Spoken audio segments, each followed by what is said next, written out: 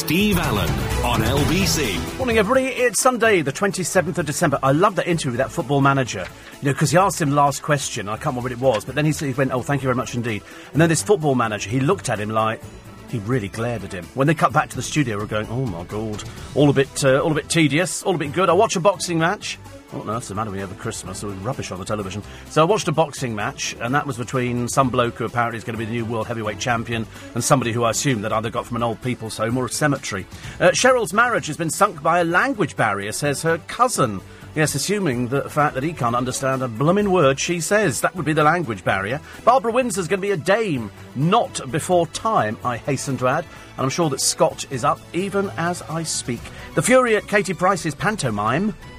And that was a very interesting one. She mimed. Do you know what the reason was? She's got a 2-week stint in panto. The ageing Lothario that is Katie Price, who was Jordan, who was Mrs. Married to that, and I couldn't keep up with it. But anyway, the reason is that they thought she was going to lose her voice, so they let her mime.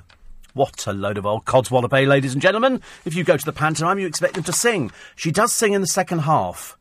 And now you know why she mimes in the first half, because she can't sing for toffee.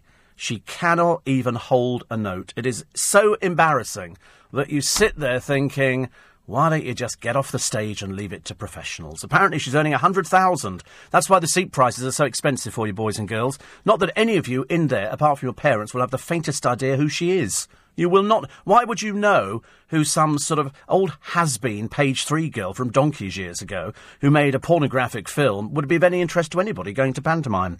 The shoppers fleeing the machete maniac. It gets worse and worse, doesn't it, in Kent? And a teenager's been arrested. What was the other one? Oh, yes, the people who queue for the sales. The people for whom Christmas must be just a blur.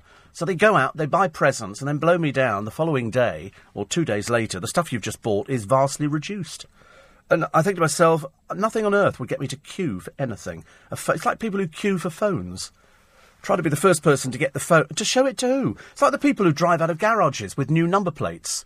And they go, "Oh, I've got a brand new car." And I go, "No, you haven't. That car's anything up to 3 years old.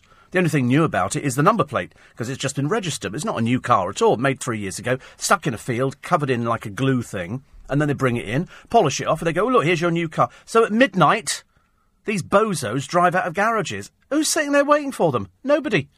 Traffic police. Traffic police. I got followed by a police car this morning. I was so praying he was going to put the blues and twos on. I was so praying in case, have you had a drink, sir? And I could then go, with all honesty, absolutely not. I never drink over Christmas. Never drink over Christmas. Although this Christmas I did break with tradition. I did have 2 glasses of Prosecco over 2 separate days. And that was the extent of it. I drove back down the motorway, driving blooming rain. But I've got a great story to tell you about a bent taxi driver. A bent minicab driver. And, in fact, actually, we had a couple of stories of this. It's amazing, actually, how gullible the insurance companies are. Not only how gullible they are, but how much they accept the fact that the majority of claims going through are fraudulent. But I'll tell you the story a bit later, because I was horrified. I get quite angry about people who get cheated. I don't like people being cheated at all. And then, what was the other? Oh, that's right. And then we had then on Christmas Day we opened up the phone lines. Well, we didn't. I say we opened up the phone lines. We had sort of a couple of phone calls through, which I wasn't really wild about. One of them was from Milton Keynes. And what a dump that is. Anyway, you only go to visit Milton Keynes to see your hubcaps. So I do this routine about Milton Keynes, all tried and tested material. And the bloke who'd phoned me is a regular. In fact, I'd been out for lunch with him and a few other people only a few weeks ago. So it was all gentle chiding. But sadly, John Napper did not see the... After all the years of listening to the programme, he failed to see the fact that it was a gag. He said, "I was disappointed to hear you knocking Milton Keynes, where I lived for 26 years. Ignore those stupid... It was a gag routine, Joe. Surely you can't have seriously thought that it was serious. Surely you knew that the bloke I was talking to is a regular and that he's part of a group of people who sort of go out and talk about the program. You didn't... I mean, John, you've gone down in my estimation if you seriously thought that was serious. Come on, for God's sake. Had you been drinking? You've been drinking? Incidentally, he doesn't live in Milton Keynes anymore. He lives in Rio de Janeiro. Bit of a difference, eh? Bit of a difference. I mean, I couldn't... But when I read that, I thought you were having some sort of laugh or something. Disappointed to hear you knocking Milton Keynes. I wouldn't... I mean, to be honest with you, John, to Ruth, between the two of us, I wouldn't go there if you paid me. Doesn't interest me in the... Why would I waste petrol going to Milton Keynes? What's Milton Keynes got that I do not have? What has Milton Keynes got that I do not have? And the answer is absolutely nothing. Absolutely nothing at all. And, Tom, the answer is no to that one. And another one here. I do want to read everything out on the programme. I don't like to miss anything at all, because I think it's unnecessary, if you know. And then somebody was talking about posh people say supper. Do they? I just thought they call it food. Because I've had lunch, what have I had? Breakfast, brunch, lunch, dinner, and I've had tea as well. And also, do you call it dessert or pudding? What do you think it is? Is it a dessert or is it a pudding? Yeah, some people call it afters. It's like, do you call it the lavatory, the little room, the toilet, or the powder room? What do you call it? Or do you call it the bathroom? We just call it toilet. It's the toilet. That's what it is. It's the toilet. I love it. I love it. I noticed, actually, that poor old Christo had some pretty thick calls on this morning. Do you know what I heard the other day? I heard that there was a story doing the rounds, that there were people who go to they were saying to people, do not go to A&E, you're clogging it up. They're very busy down there, they're very overworked. And what do some people turn up? A cold. They turn up with a cold. And you think to yourself, are you the stupidest, dumbest people ever? And the answer, I think so. I think so. It was like people who do the mispronunciation. Those people are real psychos. You know, real psychos. Oh, I don't like people saying H, or I don't like people saying, get over yourselves, get over yourself, get a life, go out there, smell the coffee, you know, go talk to the concrete cows. Just don't embarrass yourself on the radio by putting yourself onto a phone-in programme, you know, and sort of going, oh, I don't think we should be saying sort of H, and I don't like people who say this and don't... You know, have you got nothing better in your life? And the answer is probably not. But people go to A&E, and they go, I've got the sniffles, what have you got for it? I mean, if I was there, I'd be picking them up by the scruff of their necks and throwing them out the door. Look, the chemist is down there. I mean, even, it doesn't matter where they've come from. If you're sitting in, you know, Lithuania and you get a cold... Do you turn up to the local hospital and ask them for something for sniffles? No. If you're in Poland and you get a... Do you then go to A&E or something in the back of an ambulance? No. But ever since we realised the other week that people phone 999 and complain about the fact that their kebabs are cold, or their Chinese hasn't sort of done, or the next door neighbours are making a noise, or, you know, somebody rang your doorbell and put a card through the door, all this kind of thing, you suddenly realise we're living in a country of idiots. Complete and utter... They're either idiots or they're crooks. There seems to be no sort of midway between them at all. Mary says we call it pudding. You see, I would call it pudding. Some people call it a dessert. But I always used to say when I was a kid, what we got for pudding. That's, you know, it was pudding. But do you have pudding at tea time, or do you have it at dinner? I suppose if you're having dinner, which is a bit posh, then you go, and what is for dessert? And somebody goes, poached pears. And you go, what, pears in the saucepan with red wine all over them? What a boring bloody dish that turned out to be. Oh, Dullsville. Although we did have some very good food over Christmas. There were 10 of us on Christmas lunch and didn't have to do anything. Had to do nothing at all. It was all catered for by my brother's daughters, who did everything. The best roast potatoes we've ever had. There was so much at the end of it. We were so stuffed. We couldn't eat anything at all, so we then had a break. Unfortunately, my brother is one of these people who thinks that there is no such thing as sitting down after Christmas lunch and staring at the television. So we do a quiz. Every year we do a quiz. Every year, for as long as I've been alive, we do a quiz. And so you set yourself up into teams, and then the first round is general knowledge. And some of the questions were absolutely impossible, and some were fairly easy. And then he gives you the next round, which is a picture round. So he's got photographs on a piece of paper, and you have to write down who you think it is underneath. Then you go back to another general knowledge round, then another picture round. Then you have beat the intro. So he puts down the lyrics to some Christmas songs, and you've got to work out what the song is. I mean, to be honest with you, if you like quizzes, you'd absolutely love Christmas in our place, because that's what we do. For the rest of us, I mean, I've won it every year for 3 years, except this year I get his youngest daughter. And both of us were blooming useless this year, so we came last. But I didn't. I'd lost the will to live. It was also, he wanted to play a game at the table, which involved 2 truths and a lie. You have to tell 3 stories. 2 are true and 1 is a lie. Well, I didn't have the energy to think of anything at all. I couldn't think of anything. I couldn't think of anything that was sort of, I was going to come up with Julie Andrews asked me to sing with her.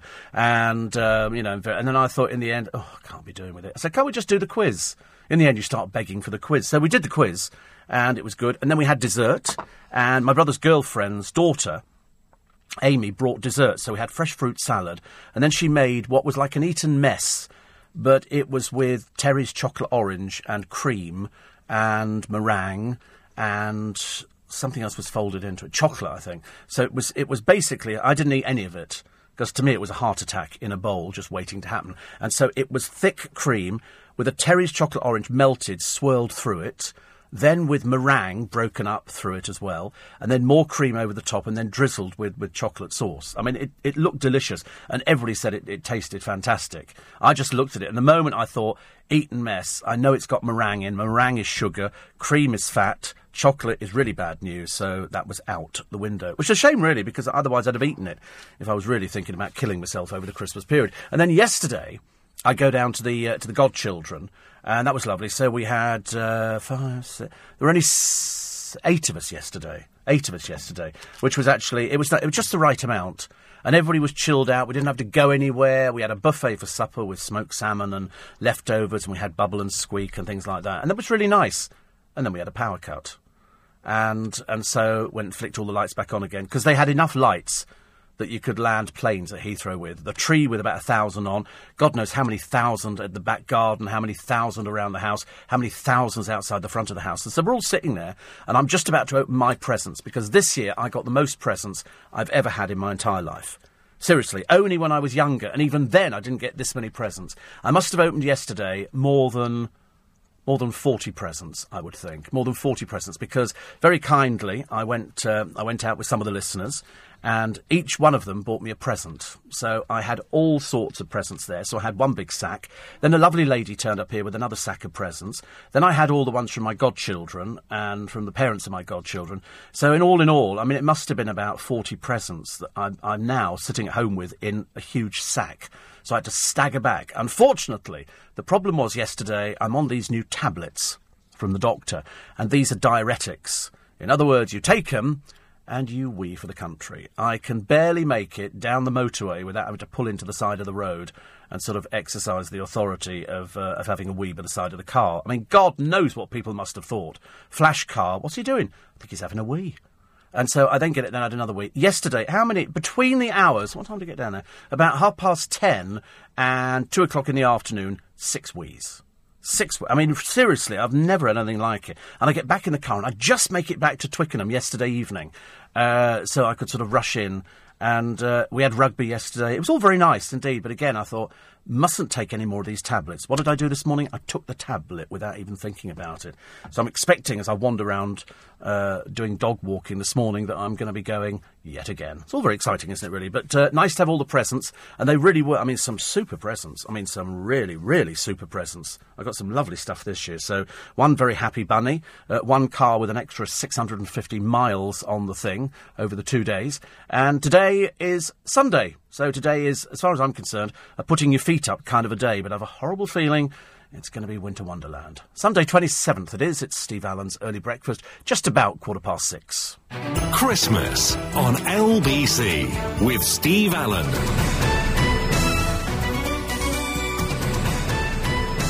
Actually, it's very interesting. I was just looking at one of my boss's tweets. Ashley says, great buying the family Apple products for Christmas. The trouble is you spend all the Boxing Day setting them up for everybody. And that's totally true, isn't it? You can always guarantee somebody will give you something over the festive season that needs batteries. Have you ever got any batteries? No. Do I have batteries? Yes. Do I have batteries for every occasion?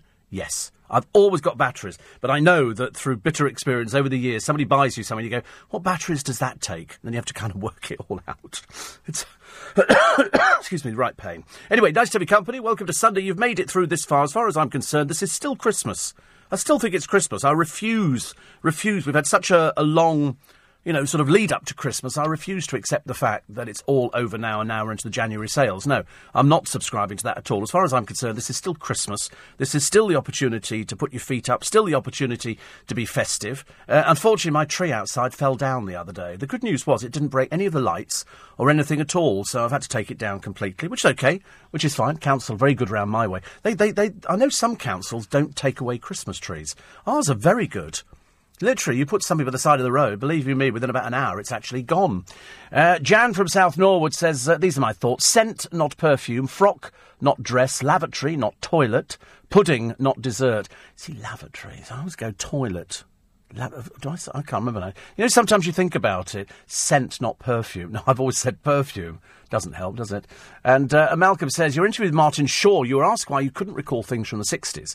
Yet you have... you could recall things from the 60s, yet you have difficulty remembering things that happened comparatively recently. One explanation which I was given is the memory works like a tape recorder. The recording head works well when new, or younger, but deteriorates with age. The same applies to memory, hence the lack of short-term memory. It's funny, actually, I can remember certain things from way, way back. And I did say... the other day I tweeted that Tara Jeffries had died. Tara Jeffries was, when I joined LBC, I think she also came in to do some overnight shows. And I first encountered her at UBN, where she was the secretary. And she was slightly eccentric. I think they'd be putting it mildly. Anyway, she did work for LBC. And she did some overnight shows in the very early days when it was just magazine format. It wasn't phone in or anything like that. And so my friend Chris said to me the other day, he said, I've just heard that Tara's died. And my other friend, Rob Goldstone, sent me a thing saying, are you aware that Tara's died? And so immediately I want to know how old she was, because I can't remember these things. You know, as far as I'm concerned, everybody looks the same. It isn't until you see them a little bit later on in life you suddenly realise that we're all ageing, some better than others. And so consequently I wrote back and I said, how old was she? And they wrote back and said, we think she was in her 70s. But it's funny, see, because to me she'll always be 20s. I never see her as anything else. You only hold those images, don't you? It is like the film Goodbye Mr. Chips, where he's dying, and one of the masters says, as they're all sitting around his sort of bed, and he's got his eyes closed, and they go, it's a shame, that he and the wife never had any children. And he opens his eye, and he goes, what's that? And they said, we were just saying, Chips, that it's a shame you never had any children. And he said, but I did, and all boys. Because he was a master in a boys' school.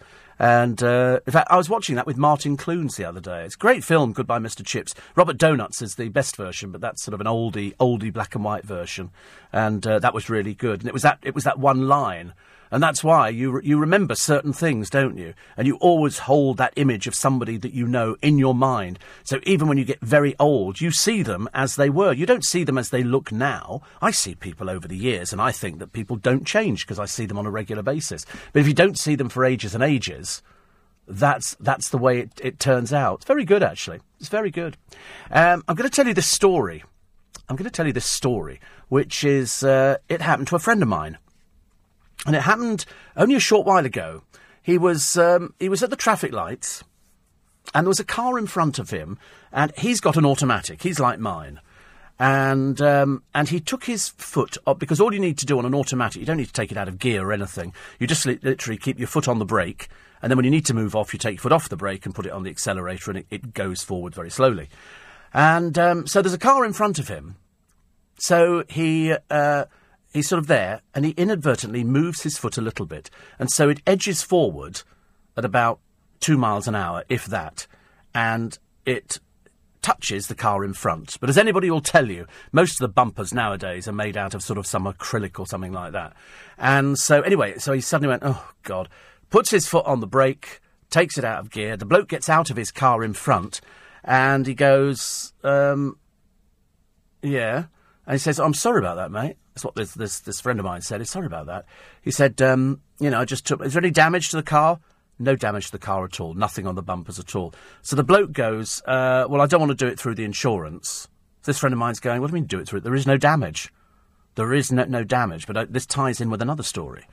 And so he says, give me 50 quid and I'll sort of forget about it, because I don't want to do it through an insurance. So this friend of mine says, sorry, give you 50 quid, mate? You must be joking. What would I give you 50 quid for? He says, well, I don't want to put it through the insurance. He said, there's no damage. There's no damage. And so anyway, cut a long story short, he then takes the details. This friend of mine has taken photographs, and he's a minicab driver. He's a minicab driver. And so he thinks nothing of it. Then he gets a phone call from this bloke's uncle, saying, we want 150 quid because we don't want to do it through the insurance. That'll pay for the damage. And he goes, there is no damage. What damage is there? He said, well, 150 quid. He said, no, you're getting nothing at all. The next phone call he gets, a day later, is from the insurance company. And the insurance company go, you had an accident. He said, wait. He said, I didn't have an accident. He said, it must have rolled for... He said, I shouldn't imagine it even registered on the Speedo. He said, there was no damage to the car. He said, he's got whiplash. And he went, what? He said, he's got whiplash. He said, this is fraudulent. He said, this is a fraudulent claim. And so the bloke from the insurance company said, and I wished he'd recorded it, he said, yes, possibly. He said, but it's a lot cheaper to settle than it is to take it to court. Because 99% of whiplash claims are fraudulent. They said, have you taken any pictures? He said, yes, I did. He said, he's claiming his mother was in the car. So this friend of mine said, this is a real fraudulent claim. There was nobody in the car at all. He's a minicab driver. There was nobody. He's claiming his mother was in the car. This is lies. So when he sent the photos in to the insurance company, he wrote across the top of it, this is a fraudulent claim. This is a fraudulent claim. And the insurance company all but admitted, and if you got it on tape, you could have a field day. One of the newspapers have picked this up instantly, because this person driving this car is bent. He's making a fraudulent claim by claiming he's got whiplash. Well, he had no whiplash. You don't just develop whiplash. It either happens, and at 2 miles an hour, I think it's highly unlikely that you're going to get whiplash. But anyway, it ties in quite nicely with another friend of mine who got cut up by a car on a motorway. And, again, pulled into the side of the road. It became a little bit of an altercation. And the bloke says, you've damaged the car. And so this friend of mine said, no, I haven't damaged the car. Luckily, he's got one of those little car cams. He's got the little car cam that's in the front of the windscreen, and it records everything. So they were able to see that there was no damage. What the bloke did, in an effort to put through an insurance claim, he scraped his own car. He keyed his own car and then put the claim forward. And so the insurance company said, well, I can see the evidence of keying. And he said, wait a minute, I've got video footage. I can show you that there is no damage to the car whatsoever. And they went, can you send that in? So he sent it in. It's amazing how many people will tell lies about things like that. And those are the people you think, that's why you've got, huge insurance bills to pay, because of these liars. These people who go out there, the bloke who claimed he had whiplash, whereas in fact he had no such thing at all. His mother wasn't in the car. He's a liar. He's a compulsive liar. These people tell lies. It's like people who stick their speeding onto their mother's driving licence. It's appalling, really, isn't it? It is absolutely appalling. But it goes on. It goes on all the time. Christine says, how about Ronnie Barker getting some award? Well, as he's dead, I don't think it's very likely. I don't think Ronnie Barker's going to be getting any award. I think Ronnie Corbett might be getting something, but not this year. Not this year at all. Excuse me. I think they were all calling for Ronnie Corbett to get something, but he didn't get it. Pat says, I was fascinated to find out Karen Brady started her working life in the advertising department at LBC. Yes, and she went round to David Sullivan's house to sell him advertising, and he offered her a job. Yes, that's well documented. Dom in Blackpool says, I'm part of the 6 o'clock Spike. Glad you had a lovely Christmas. It was fantastic. The sort of thing that people get very sort of jealous about. If you've had a really, really, really good Christmas, people always... wait a minute, why have I done that? Oh, that's it. Honestly, I'm getting better on this computer. I'm loving it, actually. Absolutely loving it. So because we had a really, really good Christmas, and because we got loads and loads of presents, and because we ate loads and loads of food, it's all fantastic. And you can't say any better than that, can you? You can't say any better. If you've had a nice Christmas, the weather was... absolutely depressingly awful. We do have the Sunday papers. Oh, we do have as well later on this morning, Katie Hopkins is back with us at LBC. I knew you'd be thrilled. And no doubt she'll try and kiss me again, and we have to go down that route. Every time she comes in here, we do kisses. And then somebody said to me, ooh, you are a hypocrite. You never used to like Katie Hopkins. Yeah, well, I still don't like you, but I love her. So there you go. That makes you feel worse now, doesn't it? Because now you've got no friends. At least before you had me, now you haven't even got me. But Katie Hopkins gets me, and she's going to be here this morning. It's interesting, there's a piece in the paper where she's talking about going to America to do a chat show. Might want to challenge her on that one a bit later on. But I'm sure she's going to be concentrating on probably floods. Barbara Windsor getting a damehood. She will be. That'll be another outfit. That'll be another outfit, and I bet they're both up, her and Scott, at the moment, because it's 6:30. This is LBC, leading Britain's conversation with Steve Allen. Morning, everybody, and probably today you'll be going out and going, hey, let's do the sales, and everybody else is going, hey, let's stay in, let's not do anything. Why would you want to go to crowded places and start fighting over bits of china and a coat or something? It's just awful. I mean, surely you must have better things to do. I mean, I'm not knocking the sale. I understand exactly what they have to do. But why don't they just sort of dispense with Christmas and we'll all buy it after Christmas in the sales? Because I would get really annoyed if I'd been out and bought something only to discover next day there's 50% off. You know, because I'm thinking, well, why didn't you tell me that before Christmas? I did say before Christmas as well, wouldn't it be lovely if we actually got a few days without pictures of the dreary Beckhams? Unfortunately, not so lucky. Here's David, where his children have placed toffees all over him, and then they've taken a photograph and then they posted it online. Is there something the matter with this family? I mean, could we not just have a situation whereby the press turn their back on them and go, do you know, stick insect and dreary man who advertises pants and whiskey, why don't you just stay in? You know, why don't you keep your children in? And sort of, because there's another story about one of them. I can't remember which one it is. It could be any. They all are interchangeable to me. And this is Romeo, who wants to be a skateboarding champion.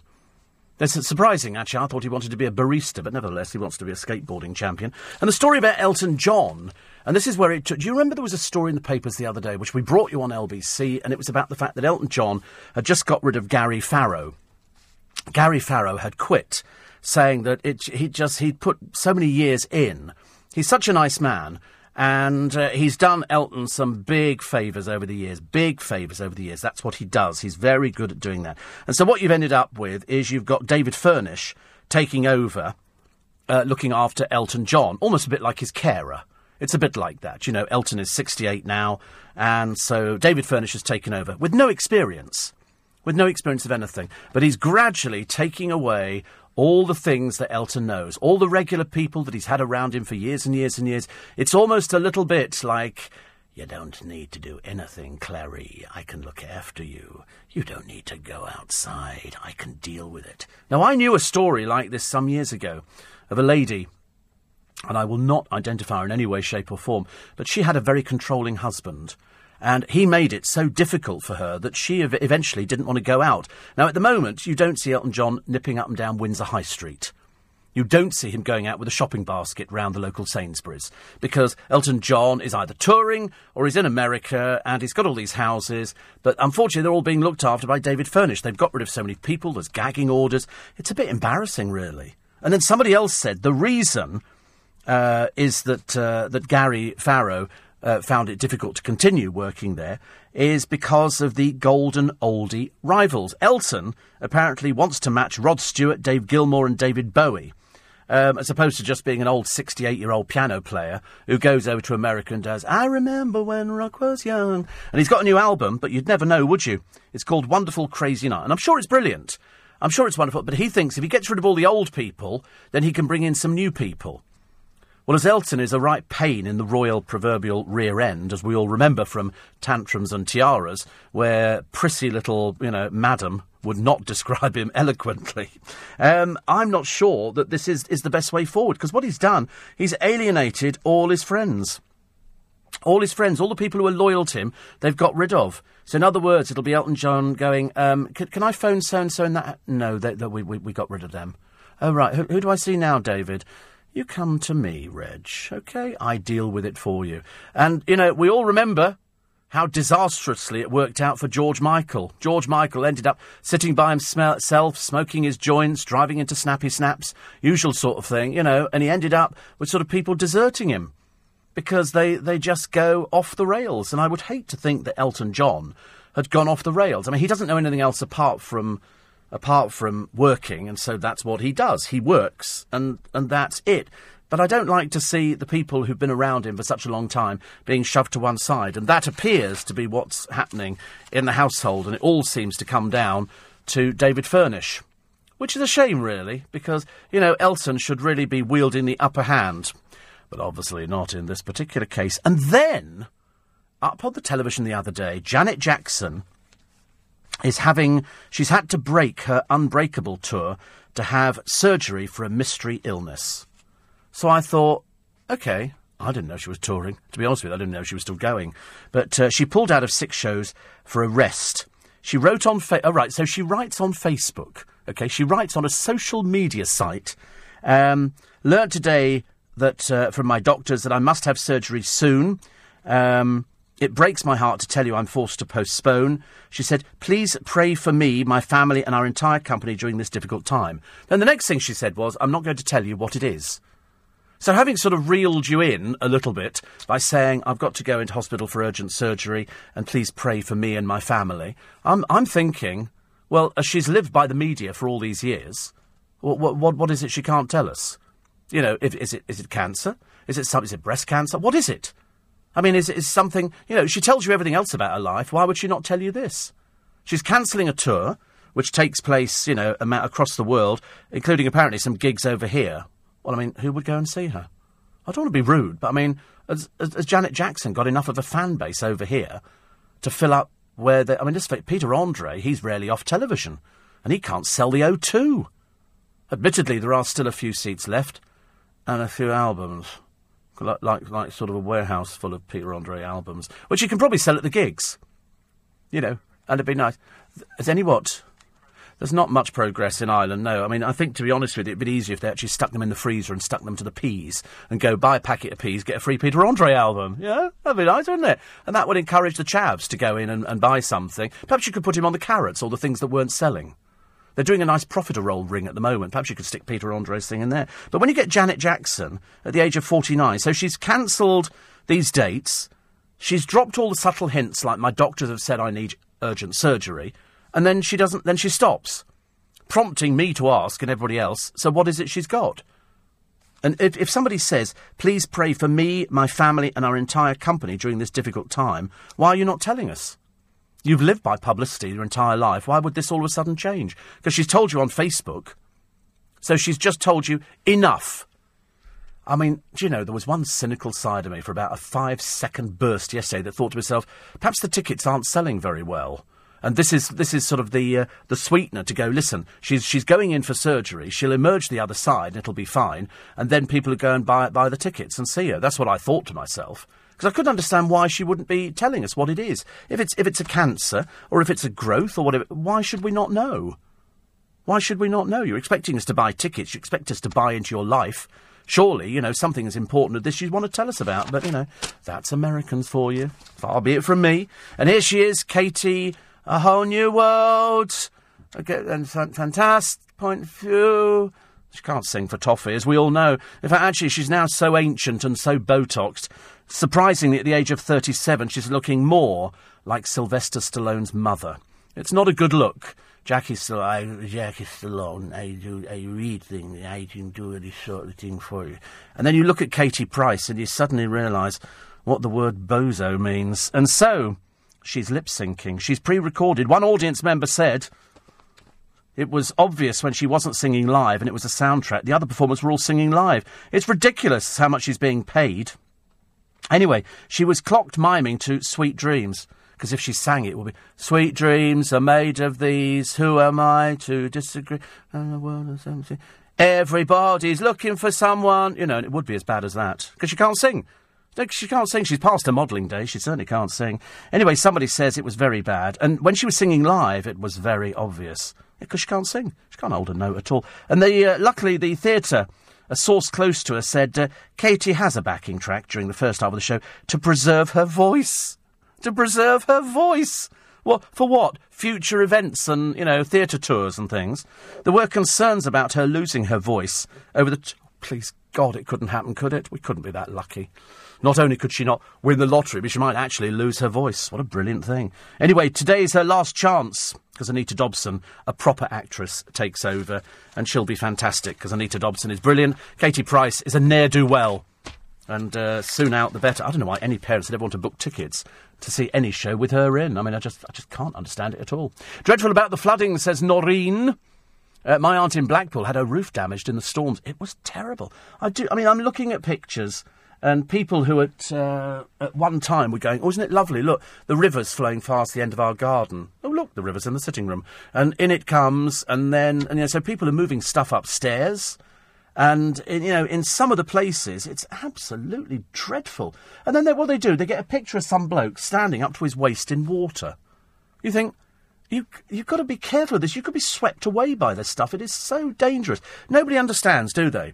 How many times have we had stories in the papers of kids in Blackpool, they've had a skinful, in a club, they go onto the beach, pitch dark, they think it's great fun, look, running in and out of the surf, oops, dragged out to sea. Next thing, they have to recover bodies. And you've got people having their pictures taken, as waves crash over them. And then you look at the picture on the Daily Mail of the scene in the West Yorkshire town of, I think it's called Mytholmroyd.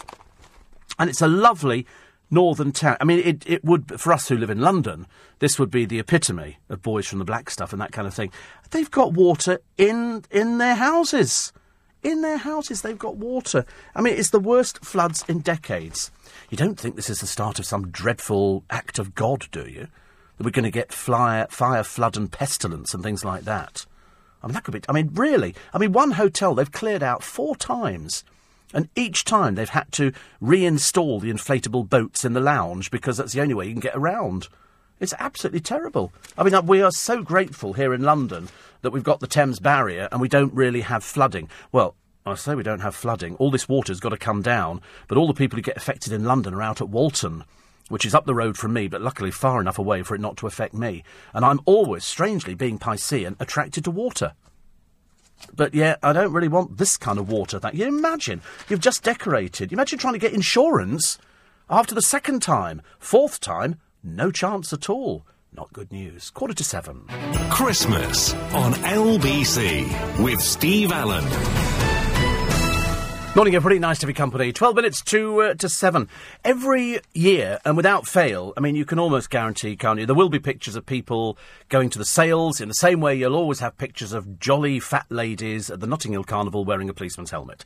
And at Christmas, you'll always get the pictures of parents who treat children to excesses.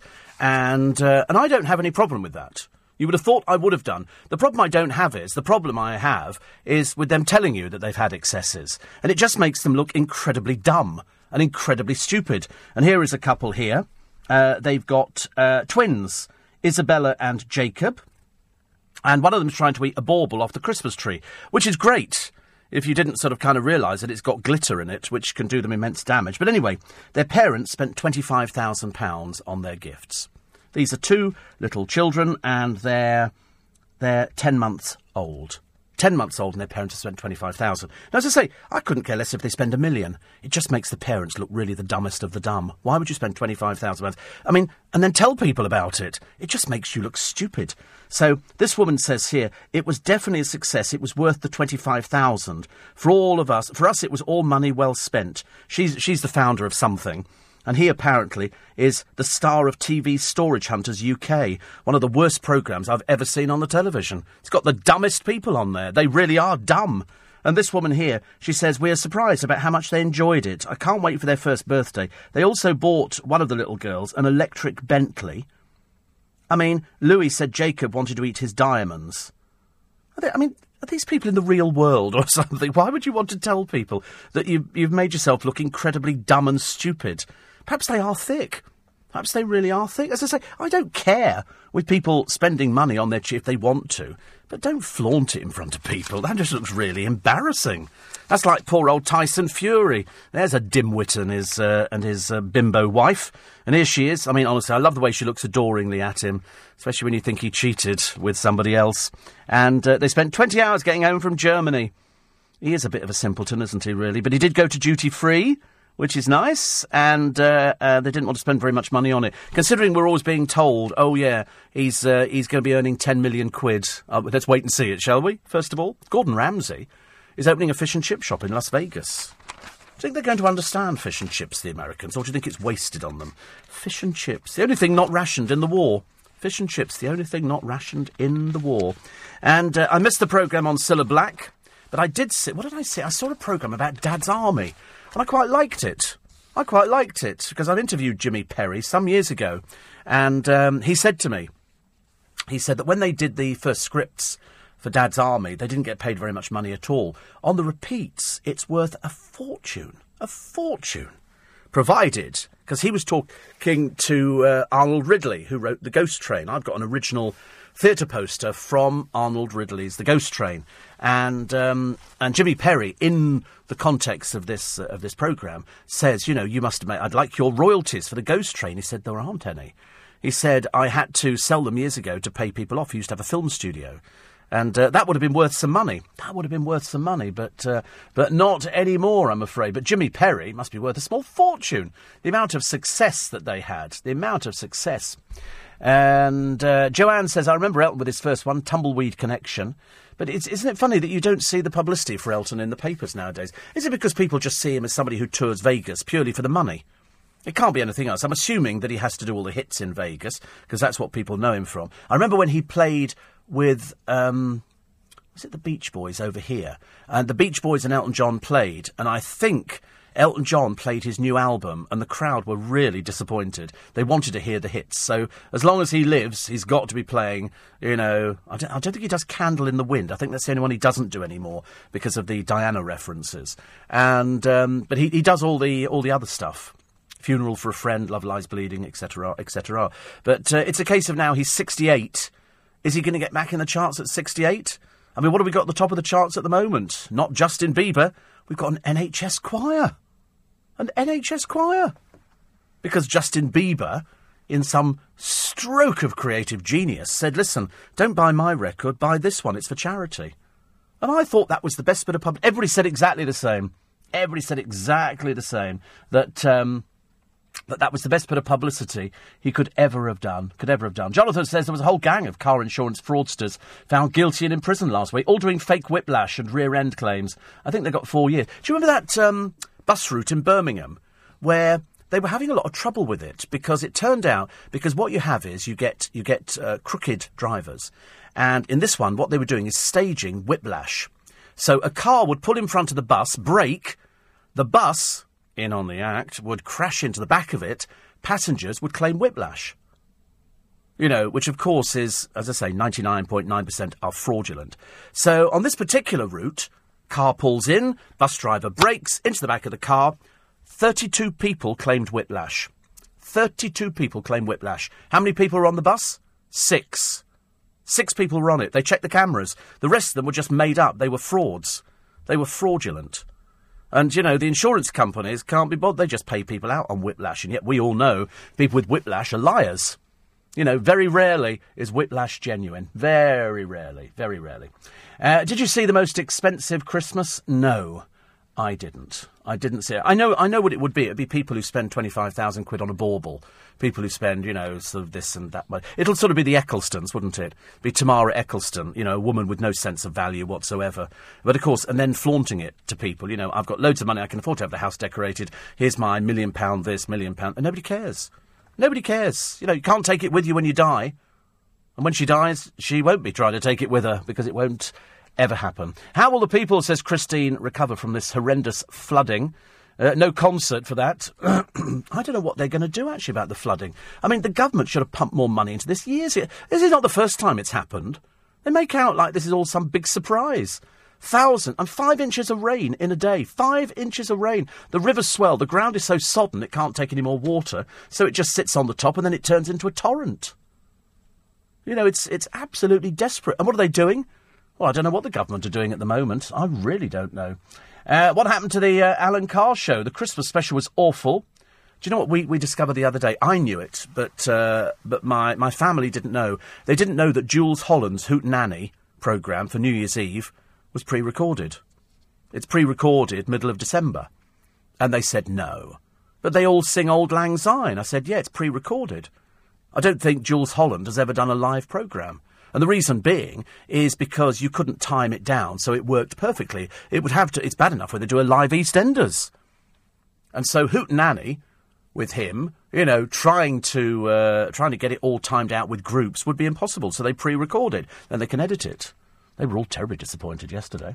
Anyway, it was awful. One Direction and other people both mimed over auto-tune. Well, you can't mime over auto-tune. You either sing with auto-tune. You can't mime over it because auto-tune is a programme. In other words, you sing into your microphone. So A whole new world becomes a whole new world. And it sounds as perfect as that, and that's the nearest thing you're going to get, OK? And so when they're all singing, you know, she's singing a whole new world, it's really coming out of the speakers. A whole new world.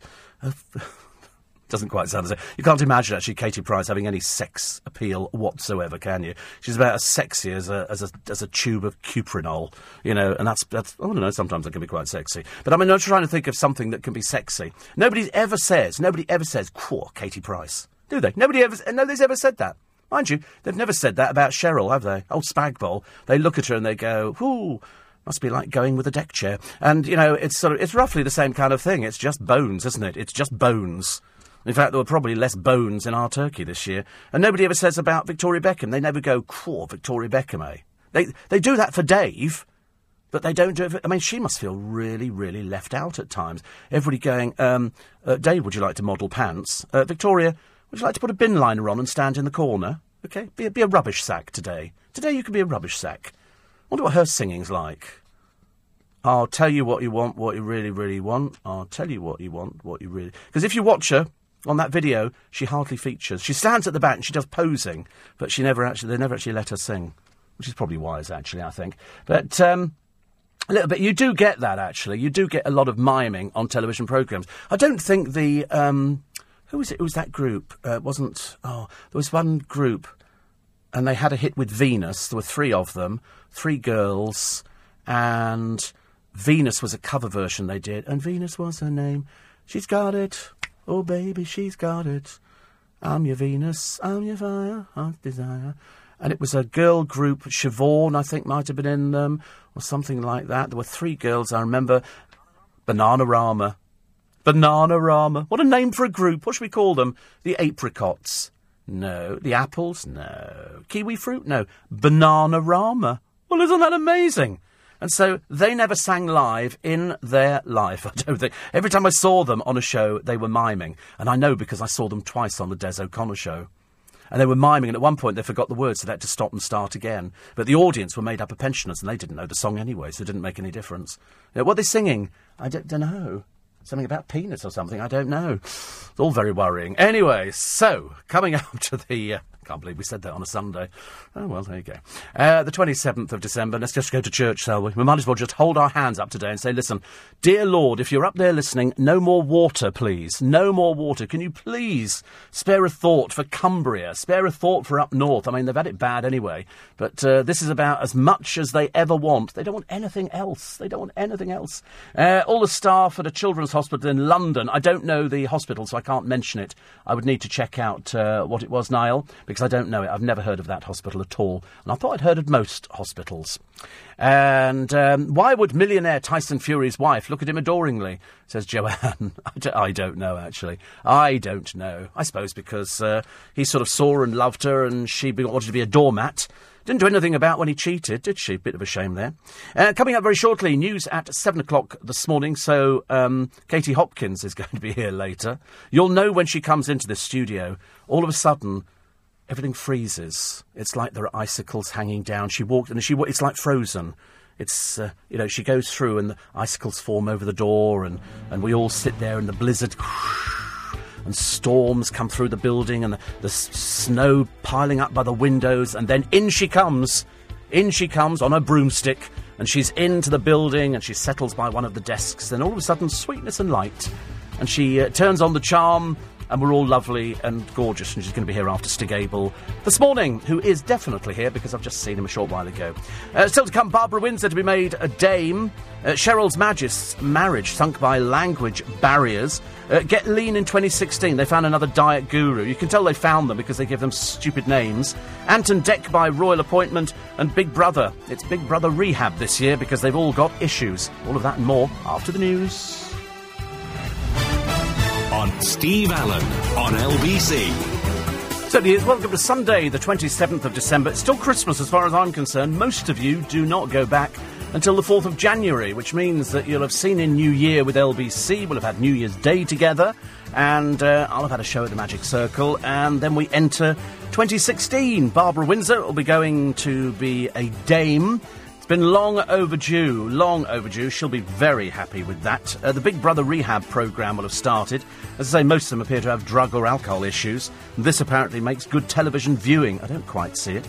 The top of the and the flops of the year's television. There's been some highs, some lows. The money you're spending in a... Did I hear correctly that, was it Selfridges took £2 million in the first hour?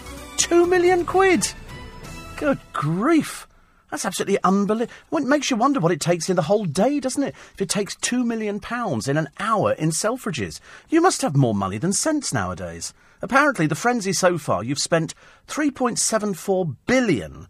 Where are you getting it from? I thought people were pleading poverty. I thought everybody was saying the same things and going, haven't got any money this year, can't afford to do this, can't afford to do that. And yet you look at the people queuing for the sales, fighting over things. Mind you, they all look as though they're so badly dressed, these people who go to the sales. They're obviously not classy people. It's obviously a chav thing, isn't it? It's obviously chav, is it? Can't be anything. It must be benefits they're spending. Can't be anything else. I mean, how else would they? You look at these people here, they're wearing... You think perhaps you're shopping for clothes. Because most of them can't... And they want to be photographed going to the sales. I never bother. I seriously... I don't think I've ever queued up for anything in my life. I remember going once to a TGI Fridays. And it was 3/4 empty at Piccadilly Circus. And there's me and a friend standing there. And you have to stand behind a little rope, because you've been naughty. And you stand there and they go, hello, table for how many? And I want to say 36, but the coach can't find anywhere to park. But I don't say that. I go, just 2, trying to look beseechingly, hoping she'll give us a nice table. And I've done it before in places where they go, I'll put you over here. I say, I don't want to sit there. I want to sit here. Oh, well, somebody might be sitting there later. Yes, me, dear. Me. I'm sitting there, OK? I've been known to turn around and walk out again. Seriously, I can't be bothered to faff around. You know, they go there and we'll put you on the furthest table away. We went to one place in Covent Garden for breakfast. There's 2 of us. The table is about the size of an iPhone. You know, and on this you're supposed to get 2 cups of coffee and 2 plates. In the end, I was balancing plates on my hand, putting them on the seat next to me, nowhere to put your coat, and then they go, we need the table back at 9:30. I thought, darling, you'll have it back a lot quicker than you think. Names that are dying out. If you're one of these names, these names are dying out now. People are not calling their children Ian. Not calling them Darren either. Gregory. Gregory's very out. Only 21 babies were called Gregory in 2015. Terry is dying out. I got a friend called Terry. Darryl, dying out. 14 babies in 2015 were called Darryl. Grahams, Russells, Donald, Derek and Rodneys. Rodneys. Only 2 babies in 2015 were called Rodney. Girls' names that are in danger. If you're called Helen, it's not looking promising. Claire, Tina, Joanne, Kelly, Sally, Karen, Susan, Dawn and number 1, Janet. Only 7 babies were called Janet in 2015. And they were transgender. So it's a difficult thing, isn't it? Because they also might have been Rodneys. Rodneys who became Janets. I mean, I don't know. People get all sorts of different names now. Papers full of flooding. Full of flooding today. You can't move for either flooding pictures or a river of tears. One pub that literally just vanished. 1 minute it was there, the next minute this water, and you look at it surging away. I mean, you know, the help needs to pour in. We do it for everybody else. If this was abroad, we'd be digging our hands in our pockets, wouldn't we? And is anybody bothered by it? We put the pictures in there, and people like me go, isn't this absolutely terrible? It's dreadful. And then we go, OK, so on to the other things, the sales. And you kind of forget about these poor people who are having to put up with this stuff and really having to put up with it. I feel terribly sorry for them, but I don't know what... I think it's up to the government to do it. I really do. And 84850, steve@lbc.co.uk. And another one here, very quickly. And this says... we had the hospital, actually. I never knew that Jules' Hootenanny programme was recorded. What a surprise, says Sharon. Yes, Jules Holland's programme, pre-recorded. Middle of December, they do it so that they can then put a programme in... And so they can time it out. Because otherwise it'd be a nightmare. Because I was explaining to my godchildren how they record a programme like that. It's done in real time. I can do it here. I can do an interview which could be transmitted on this programme on a Sunday morning. And if I started the interview at, say, 7 o'clock in the morning, I can do ad breaks and everything. It's quite an easy thing to do. So on television, they would start the clock at, say, 12 or at 11, and they go, OK, ready, studio, and they've got to start dead on. OK, cue titles, then they go into the thing, and then at the end of it, they've got their programme, then they can edit down in case any of the groups forget what they're doing or can't remember it. We were playing that Guitar Hero thing over the weekend, which is it's some computer game. I have no idea what it is. And apparently you have to keep up with the group on stage doing different songs. And if you get it wrong and you can't keep up, the crowd start booing you. The crowd turn around and boo, and they hold up signs, you suck, and all this kind of stuff. And then it's real people, so it must be green screen. I don't know how they've done it. It's very clever. But really went over my head completely. I'm not really interested in stuff like that. I see that former heavyweight champion David Hayes' marriage is in trouble. He and his wife have not been pictured for 2 years.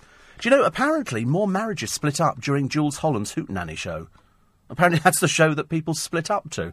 It's interesting, isn't it? I wouldn't have known that. I would not have known that. And Piers says, I've heard you mention the flooding. It's terrible. In some points, 5 feet deep. He said, I would send you photos, but it won't let me from your page. Oh, it will, actually. You can send photos here, absolutely. Oh, yes, I get photos all the time. I was getting photos of sort of snow in Canada and all sorts of things. Why would it take 20 hours for Tyson Fury to come back from Germany? Walking on the wing, I suppose. I don't know what he was. Who knows? It just takes that long. I suppose because he's a bit bizarre.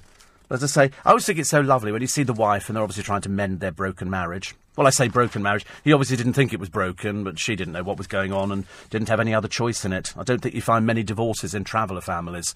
I don't think you do. What else have we got? Oh, David Beckham. Another story of David Beckham. Look, 2 in the papers already. Not even into the new year. He's added a Jag to his fleet of supercars. Have you ever seen him driving a car? Have you ever? Come on, put your hands up. Put them down. You've never seen him driving a car. He drives motorbikes because he's butch. And he gets out there on his bike and he goes down, room, room, room, room to the gym, and like that. And then he gets an ice cream afterwards. But he doesn't... I've never seen him driving cars. So he can have 50 luxury cars as far as I'm concerned. Elton John, they say his publicist got the boot. His publicist did not get the boot at all. Gary Farrow resigned. Gary Farrow quit. He didn't get the boot at all. They say he was axed because the 68-year-old singer with the dead hamster on his head was so desperate that he was being left behind and he wanted to be like David Bowie and Rod Stewart. I mean, Gary Farrow worked his so-and-so off for 35 years. So he's now been replaced with Murray Chalmers, whose clients include Kylie Minogue, Robbie Williams and Noel Gallagher. I'm sorry, does that kind of ring true? Noel Gallagher, Robbie Williams, Kylie and Elton John. God, Elton, is that the best you can manage? You're going to be out on a limb very shortly. Still trying to work out what is holding back Janet Jackson. Also, the shock of the year, Sam Smith recording the 007 theme tune, although I thought it was quite nice. David Walliams' marriage breakup. We never quite got to the bottom of that, did we? Why did that marriage split up? Is it because he's intensely irritating? I saw him doing a quiz on the television. It might have been with Stephen Mulhern, and he just couldn't stop showing off. It was like being on a programme with Peter Kay. It really, really dreadful. Charlie Sheen's HIV revelations. And then we had Justin Bieber, who was so shocked that he was captured nude as he walked naked out onto a balcony. And as Hollywood's gearing up for the Oscars, I wonder whether or not Best Actor could go to Eddie Redmayne. Eddie Redmayne plays a transgender person in his latest film. He also goes full frontal nude, just in case you were interested in seeing. Because some people like that, aren't they? There must be a whole gallery of sort of, famous actors and actresses who've appeared nude in films.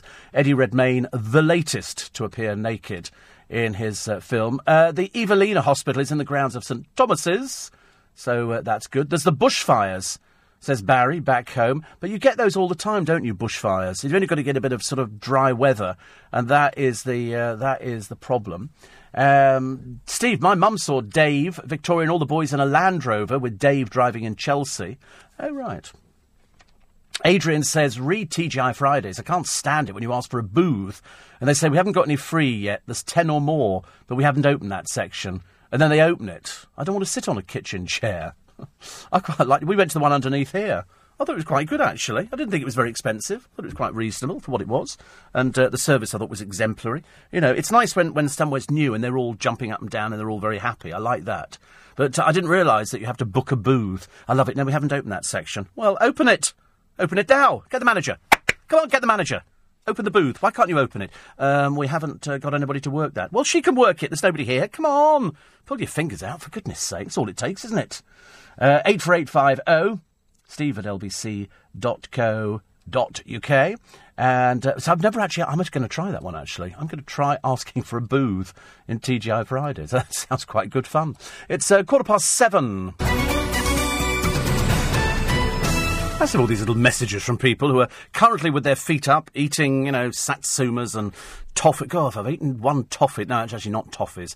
But if I've eaten one sweet this year, I've eaten 100. It's nice to see that with all this flooding going around the UK, there are 100 members of the Ahmadiyya Muslim Youth Organisation who are tirelessly assisting victims of flooding, and there's pictures of them up online. So well done to them. Well done to them for getting out there and doing something. So 100 members of the Ahmadiyya Muslim Youth Organisation. Well done. Tirelessly assisting. Isn't that nice that people get out there and do things? Honestly, I feel so blooming useless down here. The Environment Agency have warned you, if you're driving in areas affected by flooding, steer clear of floodwater. I know you think it's really big and clever, but 30 centimetres of water will float your car. OK, 30 centimetres. That's not a great deal. Not a great deal. So just be careful. Years ago, you'd wanted to do it, wouldn't you? You'd go, oh, let's drive through this, Nowadays, it's too dangerous. Do not risk it. Do not risk it. But I know people will, and I know that lots and lots of people will be out there doing their bit, trying to help. Meanwhile, over in the television, we had one of the worst programmes we'd ever seen. Poor BBC Two, who decided to invest about threepence halfpenny in Abs on the Christmas farm. Yes, poor old Abs, who is Abs Love now, the boy from Enfield, what talks like he's from, he's from, like, the city, and he talked like this all the time. And you can't quite understand what he's saying, because he's a bit of a simpleton. He's got no money, and so this ageing boy bander, Abs, sort of tries to live off the land on a remote Welsh smallholding. Unfortunately, he's too thick to actually manage even that. In the end... he decides to put his Ancient Brit Award on eBay to raise some money. And believe it or not, within a short space of time, he gets £1.2 million. Unfortunately, they're all fraudulent. As I pointed out on the programme at the time, nobody is going to be buying a Brit Award, whether it's Abs or anybody else, for £1.2 million. So consequently, eBay took it down. Then it was put up a week later, and the trophy attracted nothing at all. Unfortunately, it gets worse. Poor little Abs, his chickens get eaten, and the likeable loser sighs, "Da Fox outwitted me." Outfoxed, surely. After his charming girlfriend Vicky expresses her doubts, Abs defiantly insists it's working. Slight pause. OK, it's not really working, but we're pretending it's working. And so the disaster unfolds. Poor soul, honestly. Rubbish in the music world, rubbish on the land. Rubbish at just about everything. Poor old Abs Love. It's not of this planet, ladies and gentlemen. However, it was all good over at Downton Abbey.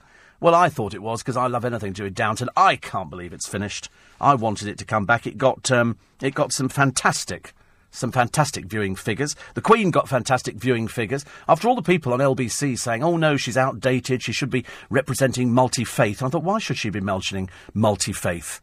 Nobody else does it. Why should the Queen have to do it? She's head of the Christian Church, goodness sake. Also, Tony Beak and Rob Brydon, were they separated at birth? I hope not, because Tony Beak is that fake on the television. He calls himself Anton Dubek, but he's Tony Beak, and he's a bit creepy. And Rob Brydon's just a nice person. The Apprentice had its worst ever final. Another bunch of fraudulent people who sort of give it the talk, but can't actually give it anything else. And then there was Doctor Who, and as I never bothered with Doctor Who, I decided to flip over and watch something even more interesting. And this is MasterChef The Professionals, and Greg Wallace, the usual disaster, the greengrocer who had delusions of grandeur, and the delusions were taken away from him. The poor man can't present for toffee, nobody liked him on Twitter at all, and the only people who like him are the BBC bosses. Everybody else can't stand him. Odd that, isn't it? I don't know why. We like the idea that Gordon Ramsay's opening fish and chips in Vegas. A boiling hot, and you're going to eat fish and chips? Are you serious? Boiling hot. It must be one of those takeaway things, mustn't it? Can't see it. I mean, do you think they'll understand fish and chips? I'm hoping so, because I like fish and chips occasionally. I really do. And we would never enter the Big Brother house. This is dreary old Rylan. And Emma, who's quite nice. What she's doing hanging around with him, I've got no idea. She's a professional. He's just a professional idiot, I'm afraid. Ghastly. The bargains in the sales, why you would worry. And the David Beckham son, Romeo, reveals he wants to be a champion skateboarder. Riveting! Well, there you go. That's an ambition and a half. He's 13. He's told his dad he prefers skateboarding to football. Whee! Who cares? Who cares? Nobody cares. Over in Celebrity Big Brother, remember the Nazi fanatic, Tila Tequila? She's going to get to keep her money. And the reason is she hadn't actually done anything. She was dropped when her racist past was revealed. Red-faced Channel 5 bosses demanded the return of the cash, but she exploited a contractual loophole, so she gets to keep it. So it's very controversial. Somebody who supports Nazi views gets to keep money from Channel 5. I wonder whether we'll be having sort of our first, get me out of here. I'm about to commit suicide on the programme. Because most of the ones going in at the moment, it really is. It's that we've scraped the barrel on this one. Daniela Westbrook. I mean, who cares? Nobody's interested in Daniela Westbrook. Nobody was ever interested in Daniela Westbrook, apart from her drug dealers. And then they decided Nancy Delusional. Well, no money at all. She'll do just about anything, really. And, as I say, she couldn't even sell tickets for a little tiny venue in London. Darren Day had his own issues with drugs. Vanilla Ice. I seriously didn't even know he was around still. Christina Rihanoff. Oh, God, how dull. Paul Dannon, who I thought he just made yoghurts and advertised them on the television, but it turns out that's not him at all. Koo Stark, who they go, oh, that'll be good, she'll tell you stories of Prince Andrew. No, she won't.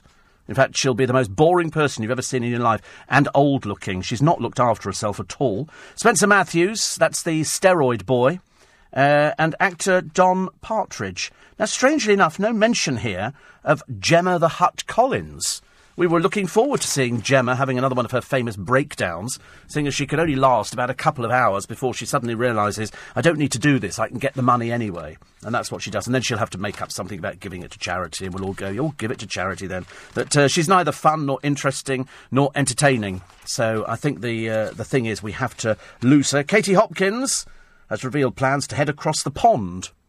I don't know whether that's the duck pond or the pond they call the water, to go down with the Yanks.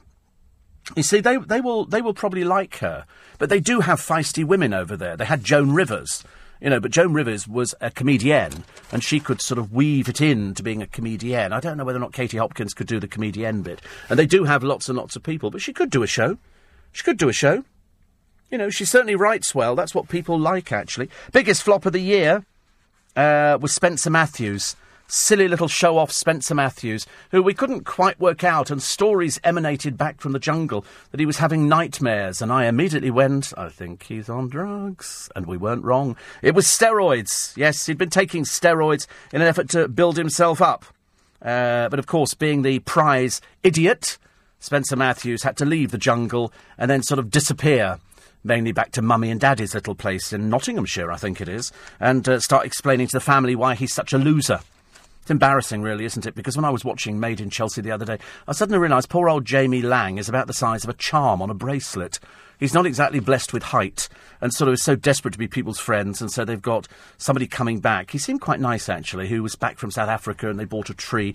But the rest of it's just the girls discussing who they've slept with.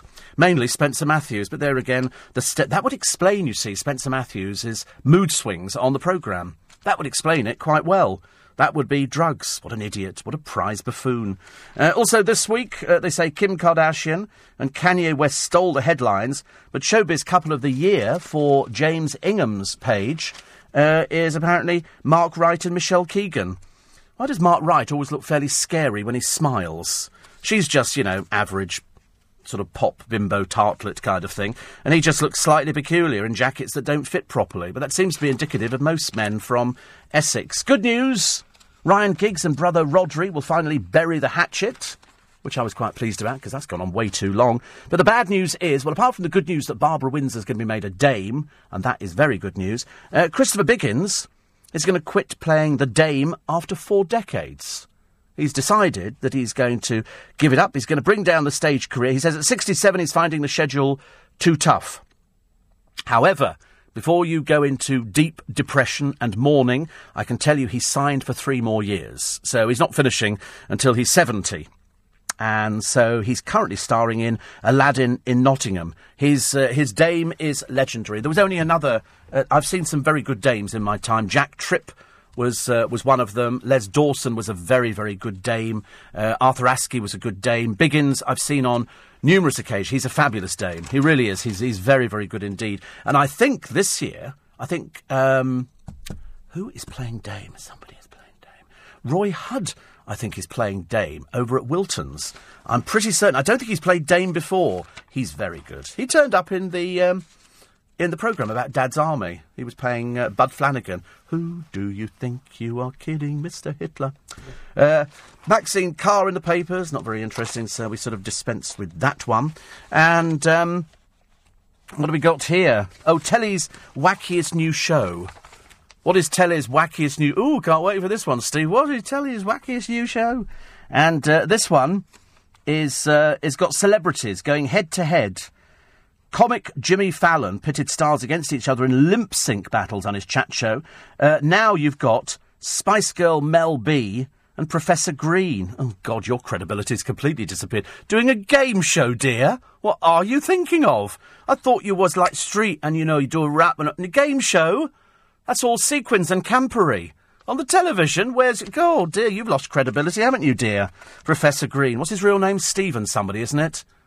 Stephen Elliott. Elliot Gleave. Who's Stephen, then? Is that another one? Has that somebody else got the name? Elliot Gleave is Professor Green. Is it really? No, that's somebody else. No, that's Example. It's Stephen somebody, isn't it? I'm sure it's Stephen somebody. I'm very rarely wrong on things. Well, occasionally I'm proved wrong. But they say he's going to be very popular. Unfortunately, they've got this on, and who have they put on it? David Walliams. Oh, God. Stephen Manderson. I knew I was fairly right with Stephen. But anyway, he's here. But, poor old Stephen Manderson. What credibility have you got now, dear, apart from tattoos up your neck? God, blimey. Let's see how wooden he can become on the programme. Mel will be very good, because she's got the experience. He's got no experience at all. No experience. But at least we get to see regular pictures of his girlfriend, or wife, who's called Millie McIntosh. I know. Sad, isn't it, really? 7:30. Christmas on LBC with Steve Allen.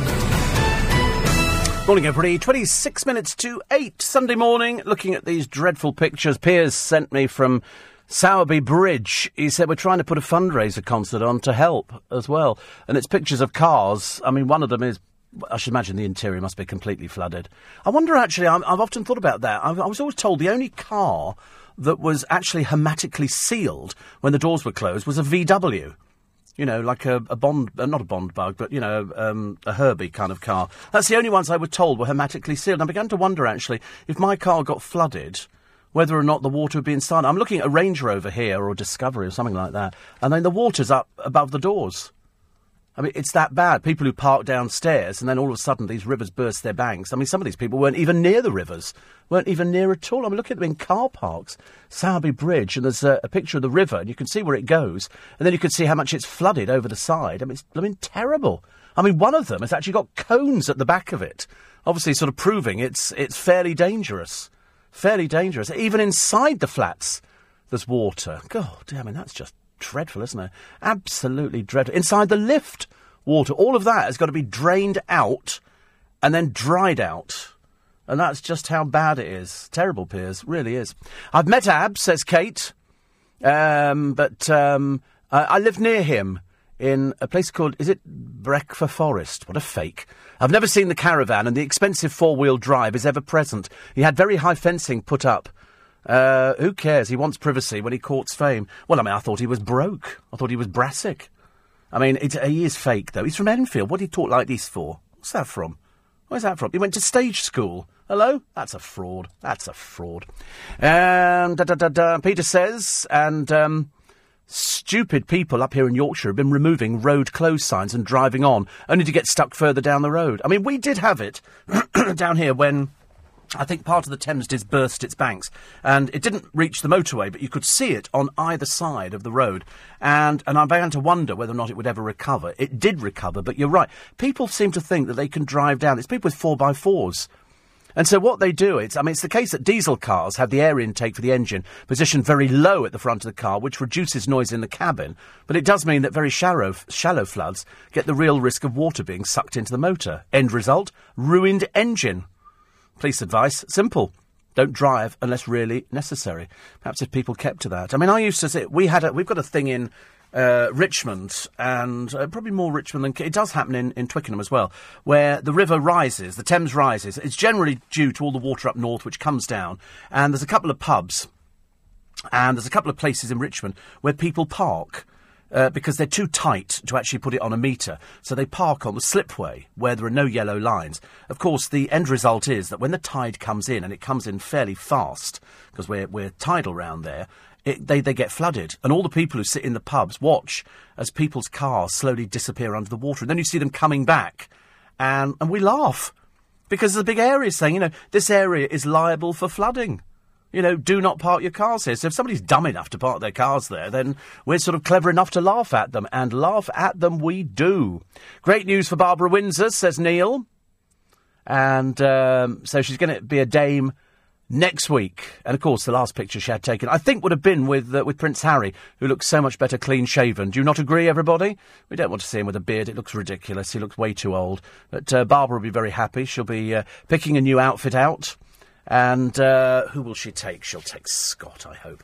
And probably her agent, Barry, as well. So that'll be nice, won't it? So well done to her. Been a long time coming, isn't it? Whew, dear me. From Peter. And another one here. Peter's not happy about people getting honours. He says, what for? Doing a job for which she was well paid?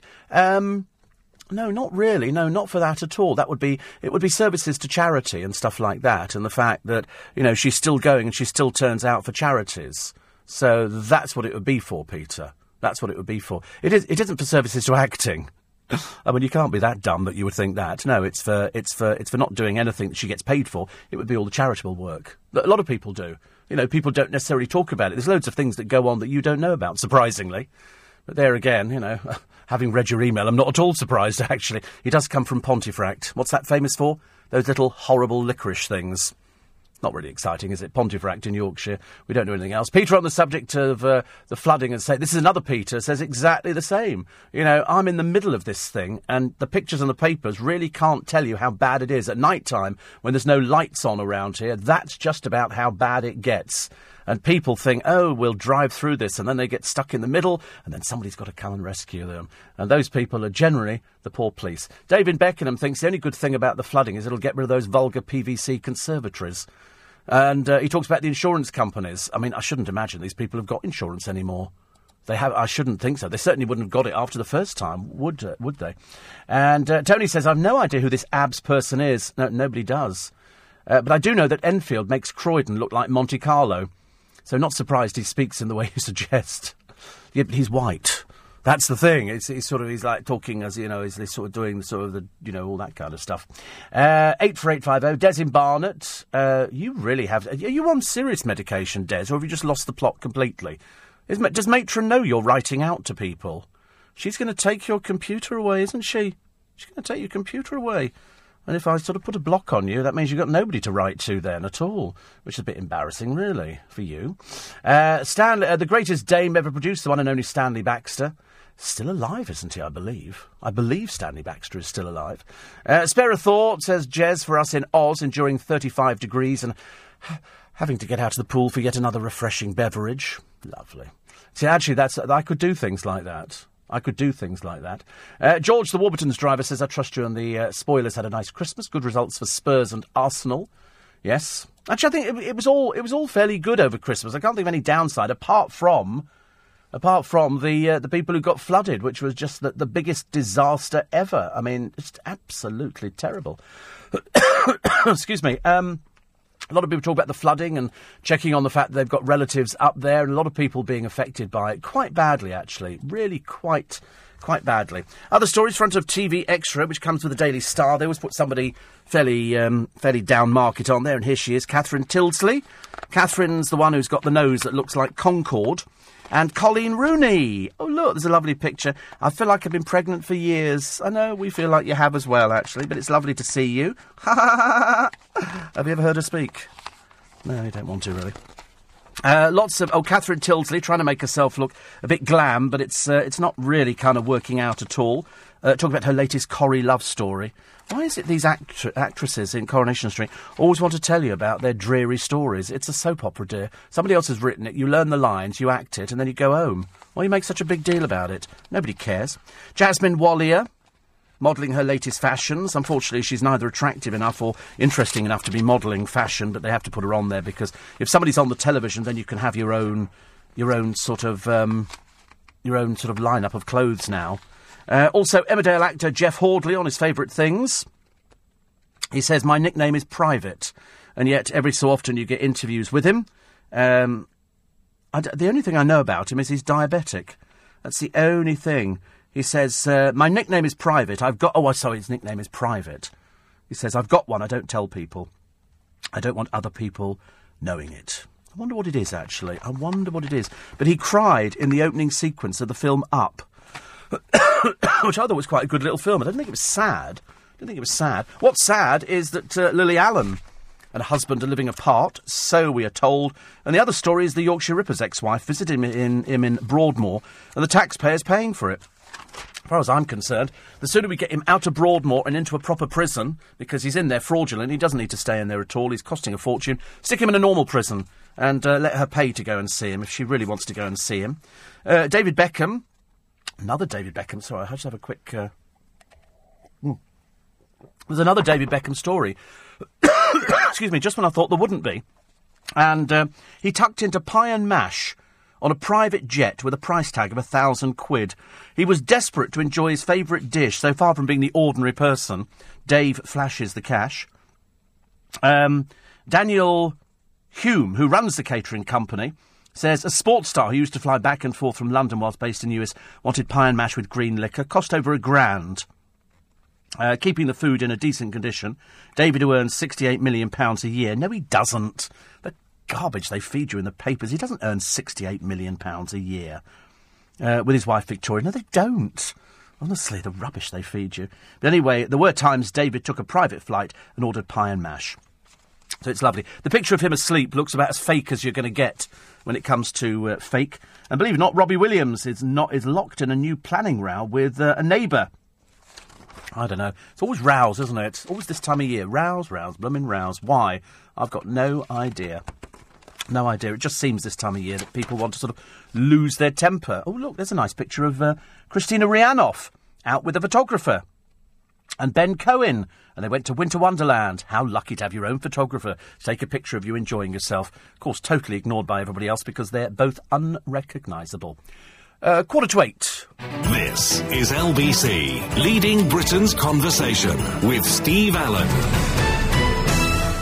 Leading Britain's conversation, Stig Abel. This morning from 8 on LBC. Do we see you next year? Is this the last programme before the new year? Yes, I'm doing second and third, so I'm doing Saturday and Sunday. Saturday and Sunday, right, OK. Oh, that's right, because I know where Pierce has gone. Yeah. I know where he's gone. I nearly told you, actually, where he got, suddenly realised. No, so Stig's with you just after the news at 8. And he's doing some quite interesting stories. I don't think he's going to be dealing with the floods, because I don't really know what the answer is to the floods. I really don't know. What's this one here? This is interesting. Oh, this is a story of a soldier. It's on the front of the People this morning. Failed by the NHS, who has had to remortgage his home to pay for his new legs. I mean, I can't believe it either. We've got war heroes in this country, and we don't seem to be looking after them. He says, I put my life on the line for my country. Now I've got to mortgage my home to get better legs. I mean, it is absolutely appalling, isn't it, really? He says, I'm stuck in a wheelchair with my life. He's been pictured with Prince Harry. And the Armed Forces charities out... Leading Britain's conversation, Stig Abel. This morning from 8 on LBC. Do we see you next year? Is this the last programme before the new year? Yes, I'm doing second and third, so I'm doing Saturday and Sunday. Saturday and Sunday, right, OK. Oh, that's right, because I know where Pierce has gone. Yeah. I know where he's gone. I nearly told you, actually, where he suddenly realised. No, so Stig's with you just after the news at 8. And he's doing some quite interesting stories. I don't think he's going to be dealing with the floods, because I don't really know what the answer is to the floods. I really don't know. What's this one here? This is interesting. Oh, this is a story of a soldier. It's on the front of the People this morning. Failed by the NHS, who has had to remortgage his home to pay for his new legs. I mean, I can't believe it either. We've got war heroes in this country, and we don't seem to be looking after them. He says, I put my life on the line for my country. Now I've got to mortgage my home to get better legs. I mean, it is absolutely appalling, isn't it, really? He says, I'm stuck in a wheelchair with my life. He's been pictured with Prince Harry. And the Armed Forces charities out there, Help for Heroes, is giving Clive... Is his name Clive? Yes, is giving Clive and Jen £9,000 to help cover their expenses in Australia.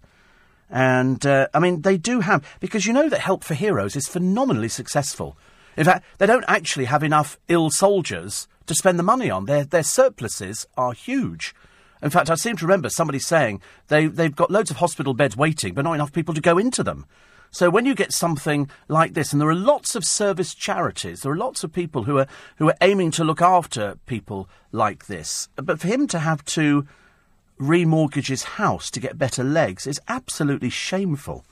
It really is absolutely terrible. I mean, he's taken part in the Invictus Games. He's done all the right things. He's made all the right noises in the right places. Hopefully, putting him on the front page of the People today will kind of knock a number of people to go, wait a minute, how's he fallen off the radar? How's he fallen off the radar? Let's get him sorted out and try and help him out, because that's what I think that's what you need if somebody's put their life on the lines. Don't you think so? I think so. 84850 steve@lbc.co.uk. We've got enough time to get a few more things in. And Helen says, didn't know you were on Sundays. No, only for about the last 18 months, but it doesn't matter. And here, and Sarah's laying on the beach in the Maldives. Crikey. And Mary says very happy for Barbara Windsor. Yeah, I mean, I think all the people that know her will be very, very happy indeed. Absolutely. It's been long overdue. Pictures of people going mad at the sales, and a couple who, so literally, the shutters are barely sort of up, and they're crawling underneath them, but they're so badly dressed. There's a woman here. I mean, seriously, I'm surprised she's actually got any money. It's just driven. They've got, you could save all this money. But you can only save this money if you need that item. If you don't need it, what's the point of buying it? I don't quite understand the excitement of sales. But there again, I mean, I don't get excited by things like that anymore. I like looking at it. I'm always intrigued by people who do go and do things like that. Peter Andre to help with his experiments. This is for Tim Peake. Pete could compare the vacuum of space with the one in Peter's head. Besides, Peter could be useful if we were contacted by aliens, because Peter Andre has already got experience of living with a silicon-based life form, so he could be quite good. I quite like the idea that our astronaut in space, Tim Peake, is still up there. Plus all the Man U sales pitches, they're all selling their houses. Teams of ex-players. They've got here somebody called Nani, something like that. 3.25 million. Wes Brown, 2.95 million. The trouble is, all these footballers have got all these flash houses, but they don't know what to do with them. They've got their idea of a flash house up north. I'm looking at Louis Saha's house, 1.85 million. Wouldn't give you 30 pence for it down here, and we're far more selective. Gary Neville's is 3 million.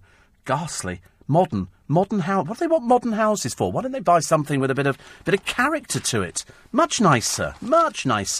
Picture of poor old Tyson Fury. I say Fleisen because he was coming back for Germany. Spent him 20 hours. He did it by road and ferry because he didn't want to fly. Oh, what a wuss. Oh, can't get on a plane. Terrible. So here he is with it. So it took him 20 hours, and he was wearing his obligatory tracksuit, and she was wearing... I don't know what it was, but she's looking at him adoringly. It's a shame it wasn't always like that, as he was cheating with somebody else at the same time. And snapshots here. Jennifer Lawrence, Rochelle Humes. Every time you get those sort of people together, you do think truck drivers, don't you, really? Rachel Bletchley is talking... She's just saying, so she's talking about Towie. Towie's Bobby Norris introduced an item of swimwear. That's the embarrassment from Towie, Bobby Norris, that one. That's the one who's never likely to find anybody to be with because, frankly, he's too dreary Far too dreary. God, what a boring person. Cheryl's marriage on the rocks, apparently sunk by the language barrier. But I thought we were told she was learning French. Why, French baguette.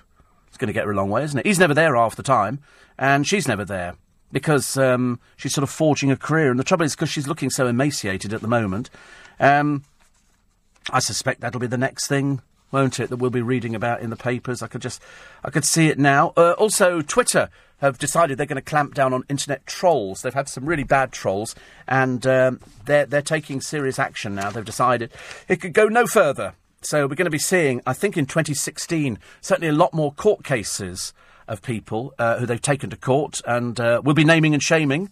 Because I think once you've named and shamed, you'll be surprised who some of these people are. They're always the most unlikely people. You know, they're never the people who sit there, you know, with their little glasses on, peering over the computer, who probably go to dodgy websites. They're now a little bit more sophisticated. A lot of them are women.